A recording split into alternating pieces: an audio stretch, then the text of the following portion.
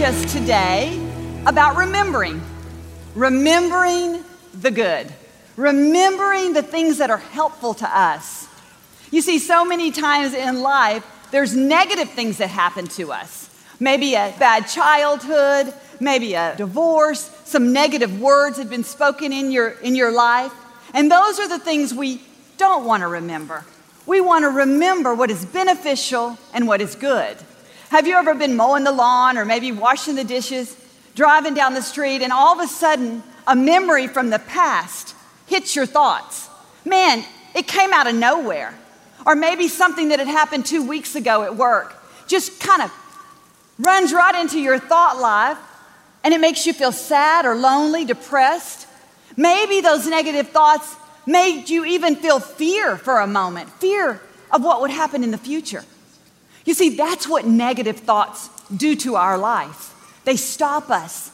They're intended to cause us to pause, to not walk in faith and victory. So that's why I want to encourage us so much to remember what we're remembering. Let's remember the good. The apostles wrote many times in the New Testament, they wrote things like this: I am writing to remind you. I am writing to remind you again. Paul put it this way. He said, I never get tired of reminding you. In 2 Peter said this. He says, I'm writing you 2 letters to remind you. You see, they knew the power in remembering the right thing. They knew that it could transform your life when you remembered what God has said and when you remember what God has done. See, we need to remember.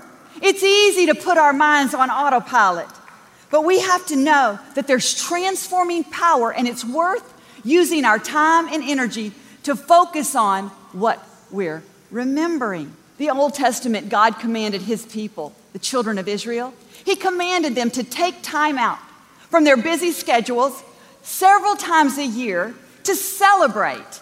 Festivals, he called them, times of remembrance. See, he wanted them to stop to celebrate what he had done.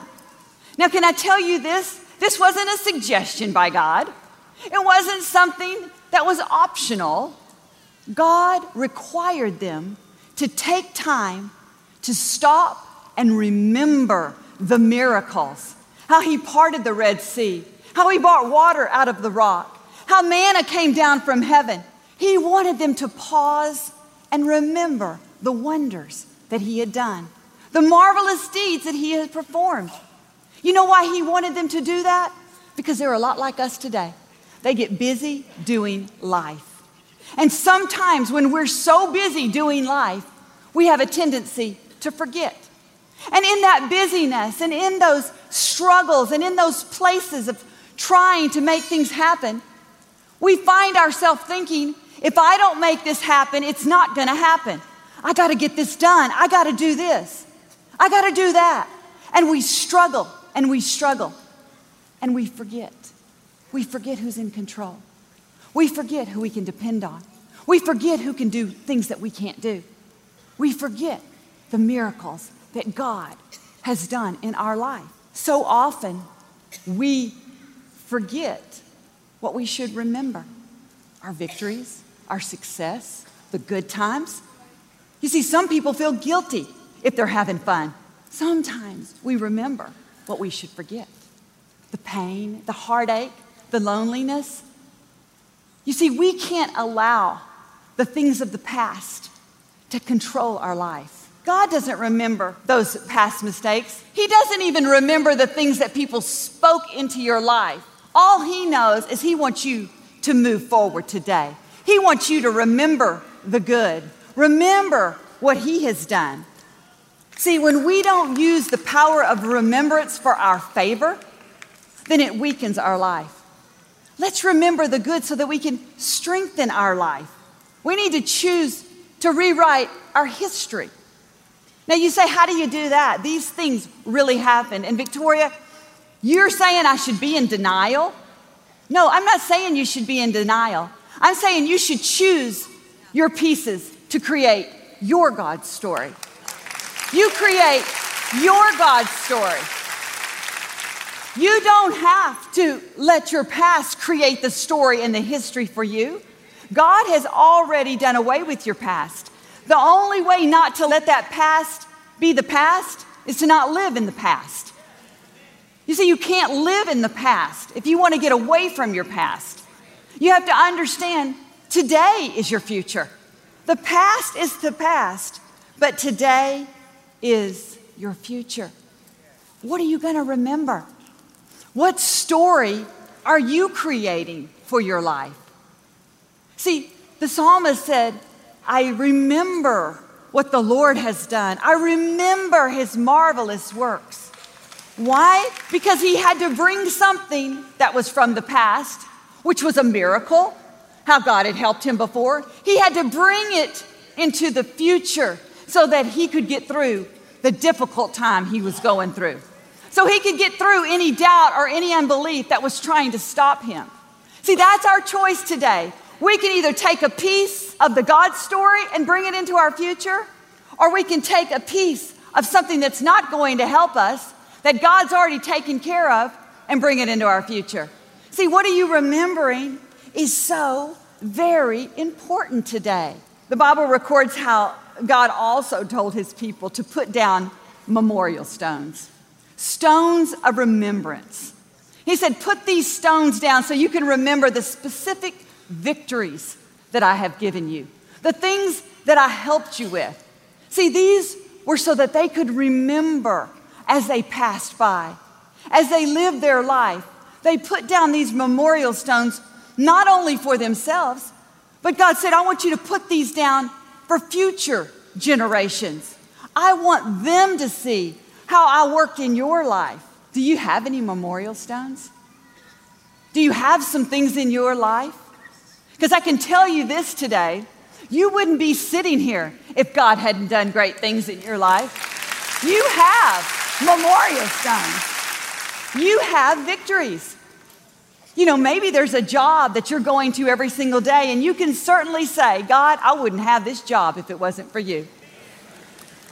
Maybe you've had student loans that you've been paying on for a long time, and it's been difficult and it's been rough, but you finally got them paid off. Maybe your car is a big old memorial stone, and you're saying, God, thank you for this car.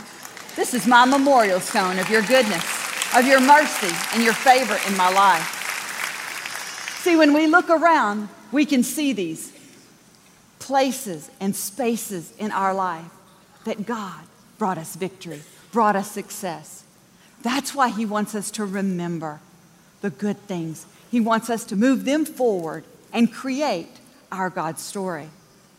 The mayor of Houston, Sylvester Turner, tells a story about how his father died when he was 13 years old, and how his mother raised 9 children all by herself. And he tells about how she brought them to church and raised them in church, and how it was very important to her that they got in school. And so she made sure they were in school because an education was very important to her. He tells how it was rough. Times were tough. They couldn't always have what they wanted, or even sometimes what they needed. He said, but the thing I remember about my mother is this. She never complained. She never told me how hard it was. She always said this, Sylvester, tomorrow will be a better day than today.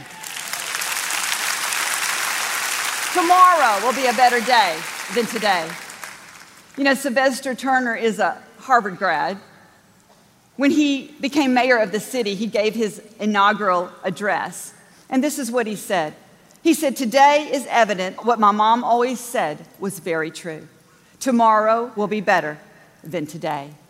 You see, Sylvester's mother laid down a memorial stone of faith to her children.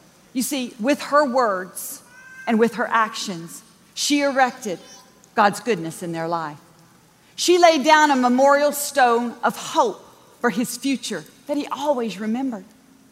You see, oftentimes we want to tell our children how hard it is and why they can't have this and how they shouldn't do that because they may end up like this. But can I suggest to us today that we begin to bring those God pieces and lay them at the feet of our children? Let's create a God story for their future. Let's tell them how God got you through and how he's going to get them through. You see, those stones will create stepping stones for their future. We need to erect some memorial stones. We need to remember what we're remembering. Bring your God story forward so that it'll energize and infuse your life. You see, when you tell the next generation of the deeds of the Lord and his mighty power, it makes a difference in your family line. It makes a difference for your future. Remembering God keeps us hopeful, and it encourages us, and it shapes our thoughts and prepares us for the faith to allow God to bring those good things in our life. Amen? Amen. He's an awesome God. As a thank you for your support of our ministry this month, Joel and Victoria would like to send you Joel's new exclusive mini book collection, Gifts of God. What gifts do you need today?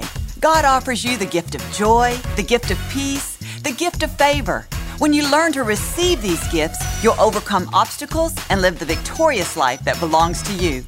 God has already lined up everything you need to fulfill your destiny. Request this resource. You'll be encouraged as you discover the gifts God has for you.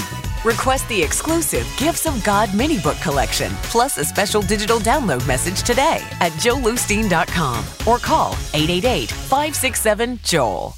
My name is Trung. I was drawn to the streets and eventually ended up in jail for 9 years. Hearing Joel talk about God's love changed me. I went from being homeless to being a chemical engineer. I have seen 23 of my family accept Jesus as Lord and Savior. Thanks so much for partnering with our ministry. Your prayers, your support, your generosity, it's changing lives around the world. Victoria and I pray for you and your family every day. We're believing for God's best, that you'll overcome obstacles, accomplish dreams, that God will take you where you never even dreamed. Till we meet again next week, know that you're blessed, you're prosperous, you're redeemed, you're a child of the Most High God. To partner with Joel Osteen Ministries, visit joelosteen.com/partner today.